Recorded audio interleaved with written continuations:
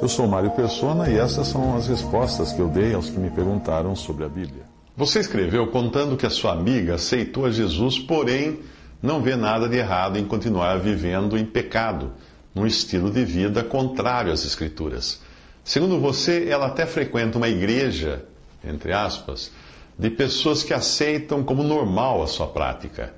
E a sua dúvida é se você deve orar por ela, considerando a passagem de 1 João 5, versículo 16, que diz assim: se alguém vir pecar seu irmão pecado que não é para a morte, orará e Deus dará vida àqueles que não pecarem para a morte. Há pecado para a morte, e por esse não digo que ore. Bem, se essa pessoa descrê em Jesus e insiste em andar deliberadamente em pecado, talvez tenha sido uma conversão falsa. E Deus irá permitir que ela siga no seu pecado sem ser disciplinada, como seria o caso se ela tivesse realmente a Deus como Pai, se ela fosse uma verdadeira crente em Jesus. A Bíblia fala que o Senhor corrige o que ama e açoita a qualquer que recebe por filho. Se suportais a correção, Deus vos trata como filhos. Porque que filho há a quem o pai não corrija? Mas se estáis sem disciplina, da qual todos são feitos participantes, sois então bastardos e não filhos. Isso está em Hebreus 12, versículos 6 ao 8. O próprio Senhor Jesus deixou muito claro que o inimigo plantaria joio no meio do trigo, isto é, falsos professos, que andariam lado a lado com verdadeiros crentes. Ele também deixou claro que deve existir coerência entre a fé que a pessoa professa e o seu andar. Porque nem todo que me diz Senhor, Senhor, disse Jesus, entrará no reino dos céus, mas aquele que faz a vontade de meu Pai que está nos céus. Mateus 7, 21. Mas supondo que ela tenha realmente crido em Jesus, porém cauterizou a sua consciência ao ponto de viver indiferente ao pecado, e aí nem é caso de você orar por ela, mas deixar que Deus cuide dela, do jeito que Ele quiser. Em 1 Coríntios, capítulo 5, nós vemos o caso de um homem vivendo em pecado. Ele dormia com a madrasta. E Paulo, com o poder e autoridade que apenas os apóstolos tinham, havia deliberado entregá-lo a Satanás para a destruição da carne. Ele acabaria morto, aquele homem, como Ananias e Safira tinham sido mortos aos pés de Pedro por mentirem ao Espírito Santo, em Atos 5, de 1 a 11. Veja que no caso de Ananias e Safira, não havia nada de fornicação, como no caso desse homem de 1 Coríntios 5. E também não era caso de blasfêmia, como aconteceu com Himeneu e Alexandre, em 1 Timóteo 1,20. Ananias e Safira tinham mentido, algo que muitos até acham trivial demais para ser punido com a morte. O pecado para a morte, portanto, não está numa lista de pecados mortais, como se costuma dizer por aí. Não é o pecado em si, mas todo o contexto e a reação que ele causa em você, que vai ajudar você a saber se deve orar ou não pela pessoa que vive na prática daquele pecado. Hoje, a maioria das pessoas sente aversão à pedofilia, e não seria surpresa para um crente saber que alguém sabidamente pedófilo, que confessava crer em Jesus, morreu prematuramente. Por que morreu? Mas já existem hoje movimentos nos Estados Unidos e Europa visando aprovar a pedofilia. E você pode apostar que vai chegar um tempo quando isso será recebido com naturalidade pela sociedade, como já é hoje os pecados, né? O pecado da homossexualidade, por exemplo. Afinal, a tendência é que o mundo volte ao estado moral do Império Romano, de há 2000 anos, quando um rico pai de família podia ter escravos meninos e meninas ao seu dispor, para usar e abusar deles. Em Roma, isso era aceito com naturalidade, como também a prostituição e outras práticas, como o aborto e até o infanticídio. A pessoa nasceu menina, não gostou do bebê, jogava na beira da estrada para os cachorros comerem. Algumas casas romanas que tiveram seus afrescos no interior, preservados pelas cinzas em Pompeia e Herculano, não ficam abertas à visitação dos turistas porque a decoração das paredes é pornográfica demais, até mesmo para os padrões modernos. Não existe, então, uma condição mais triste para um cristão quando o pecado já não lhe causa nojo e aversão. Nós costumamos ter 1000 explicações para nós mesmos da razão de pecarmos e praticarmos algo contrário à palavra de Deus. E no final, a nossa consciência acaba cauterizada quando ela ganha a parada, e aí nós não ligamos mais em praticar aquilo. Esse é um ponto ruim que chega à vida de um crente. A igreja em Corinto estava tão soberba e ocupada com seus dons que os irmãos ali nem ligavam mais para pecados graves praticados no seu meio, como era aquele homem lá. Além de instruir os coríntios a excomungarem o tal, expulsando-o da comunhão dos santos, avisando que com tal pessoa eles não deveriam nem comer, o apóstolo sentenciou, o apóstolo Paulo. Geralmente se ouve que há entre vós fornicação, e fornicação tal que nem ainda entre os gentios se nomeia, como é haver quem abuse da mulher de seu pai.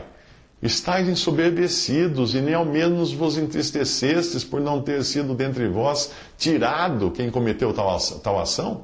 Eu, na verdade, ainda que ausente no corpo, mas presente no espírito, já determinei, como se estivesse presente, que o que tal ato praticou, em nome de nosso Senhor Jesus Cristo, juntos vós e o meu espírito, pelo poder de nosso Senhor Jesus Cristo, seja entregue a Satanás para a destruição da carne, para que o espírito seja salvo no dia do Senhor Jesus. 1 Coríntios 5, de 1 a 5.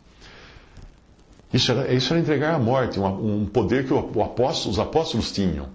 Provavelmente a inércia dos coríntios em julgar o pecado no seu meio obrigava Deus a agir com rigor disciplinatório, permitindo até a doença e a morte de alguns ali. Veja uma outra passagem, 1 Coríntios 11.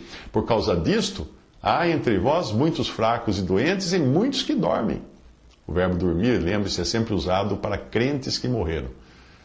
Porque se nós nos julgássemos a nós mesmos, não seríamos julgados, mas quando somos julgados, somos repreendidos pelo Senhor, para não sermos condenados com o mundo. 1 Coríntios 11, de 30 a 31. Pode parecer falta de amor não orar por alguém, mas se você perguntasse para sua amiga, posso orar por você, para você abandonar essa prática, para Deus ajudar você a abandonar essa prática, o que você acha que ela responderia? Um viciado em drogas ou bebida talvez dissesse que sim, ai, por favor, ore por mim, porque ele quer sair da escravidão em que ele se meteu, porque são evidentes as consequências nefastas que aparecem no seu corpo. Mas essa pessoa dirá que não, porque ela até curte o pecado que ela pratica. E ela até encontrou uma igreja de pessoas como ela, onde ela pode se sentir incluída. Ela vai odiar você se ela souber que você está orando para ela abandonar o seu pecado, do mesmo modo como ela odeia ou se faz de cega para as passagens da Bíblia que condenam a sua prática. Tem um ator britânico, Ian McKellen, ele protagonizou o mago Gandalf no Senhor dos Anéis, no filme Senhor dos Anéis. Ele não professa ser cristão, mas ele contou numa entrevista que ele costuma arrancar páginas das Bíblias que ele encontra no criado mudo dos hotéis onde ele fica hospedado. Tamanha a sua aversão pelas ordens de Deus contra a prática homossexual. E ele é gay. Quando soube disso, um casal de amigos dele deu de presente para ele 40 páginas arrancadas de Bíblias de hotéis, para ele colocar num gancho no banheiro, na parede do banheiro, insinuando que ele utilizaria as páginas da Bíblia como um papel higiênico. E ele pôs na parede. Antes que você pergunte que páginas ele arranca, aqui vão 2 exemplos apenas. Levítico 18, 22. Com homem não te deitarás como se fosse mulher. Abominação é. E também uma outra passagem agora de Romanos, capítulo 1, que diz assim: por isso Deus os abandonou às paixões infames, porque até suas mulheres mudaram o uso natural no contrário à natureza. E semelhantemente também os homens, deixando o uso natural da mulher, se inflamaram na sua sensualidade uns para com os outros, homens com homens, cometendo torpeza e recebendo em si mesmos a recompensa que convinha ao seu erro. Romanos 1, 26 a 27. É preciso você lembrar que a passagem de 1 João 5,16, que fala para não orar por alguém que está cometendo pecado para a morte, está falando de morte física e não de perdição eterna. Como eu já disse, Deus deixa que o incrédulo viva normalmente no seu pecado. Mas quando se trata de um filho seu, de um filho de Deus, ele pode até tirar a vida dessa pessoa, já que ela só está atrapalhando no seu testemunho nesse mundo. Deus faz isso em disciplina para que o espírito seja salvo no dia do Senhor, como fala em 1 Coríntios 5:5. William Kelly comenta essa passagem do pecado para a morte da seguinte maneira: teria sido um erro de discernimento da vontade do Senhor orar para que um irmão tivesse sua vida prolongada depois de ele ter pecado tanto que o Senhor quer que ele morra como forma de castigo. O mundo que não faz outra coisa além de pecar e recusar o Salvador está reservado para aquela terrível segunda morte que é o juízo eterno.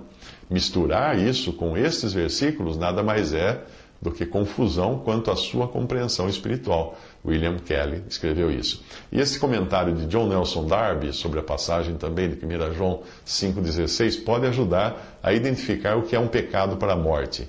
Diz assim: toda iniquidade é pecado, e existe pecado que é para a morte. Não me parece um tipo de pecado em particular, mas todo pecado que tem um caráter tal que, ao invés de despertar o amor cristão, gera indignação. Assim foi com Ananias e Safira, que cometeram um pecado para a morte. Foi uma mentira, mas uma mentira sob circunstâncias tais que despertou o horror ao invés da compaixão. Nós podemos facilmente entender outros casos em que isso ocorre. John Nelson Darby. Visite respondi.com.br. Visite 3minutos.net.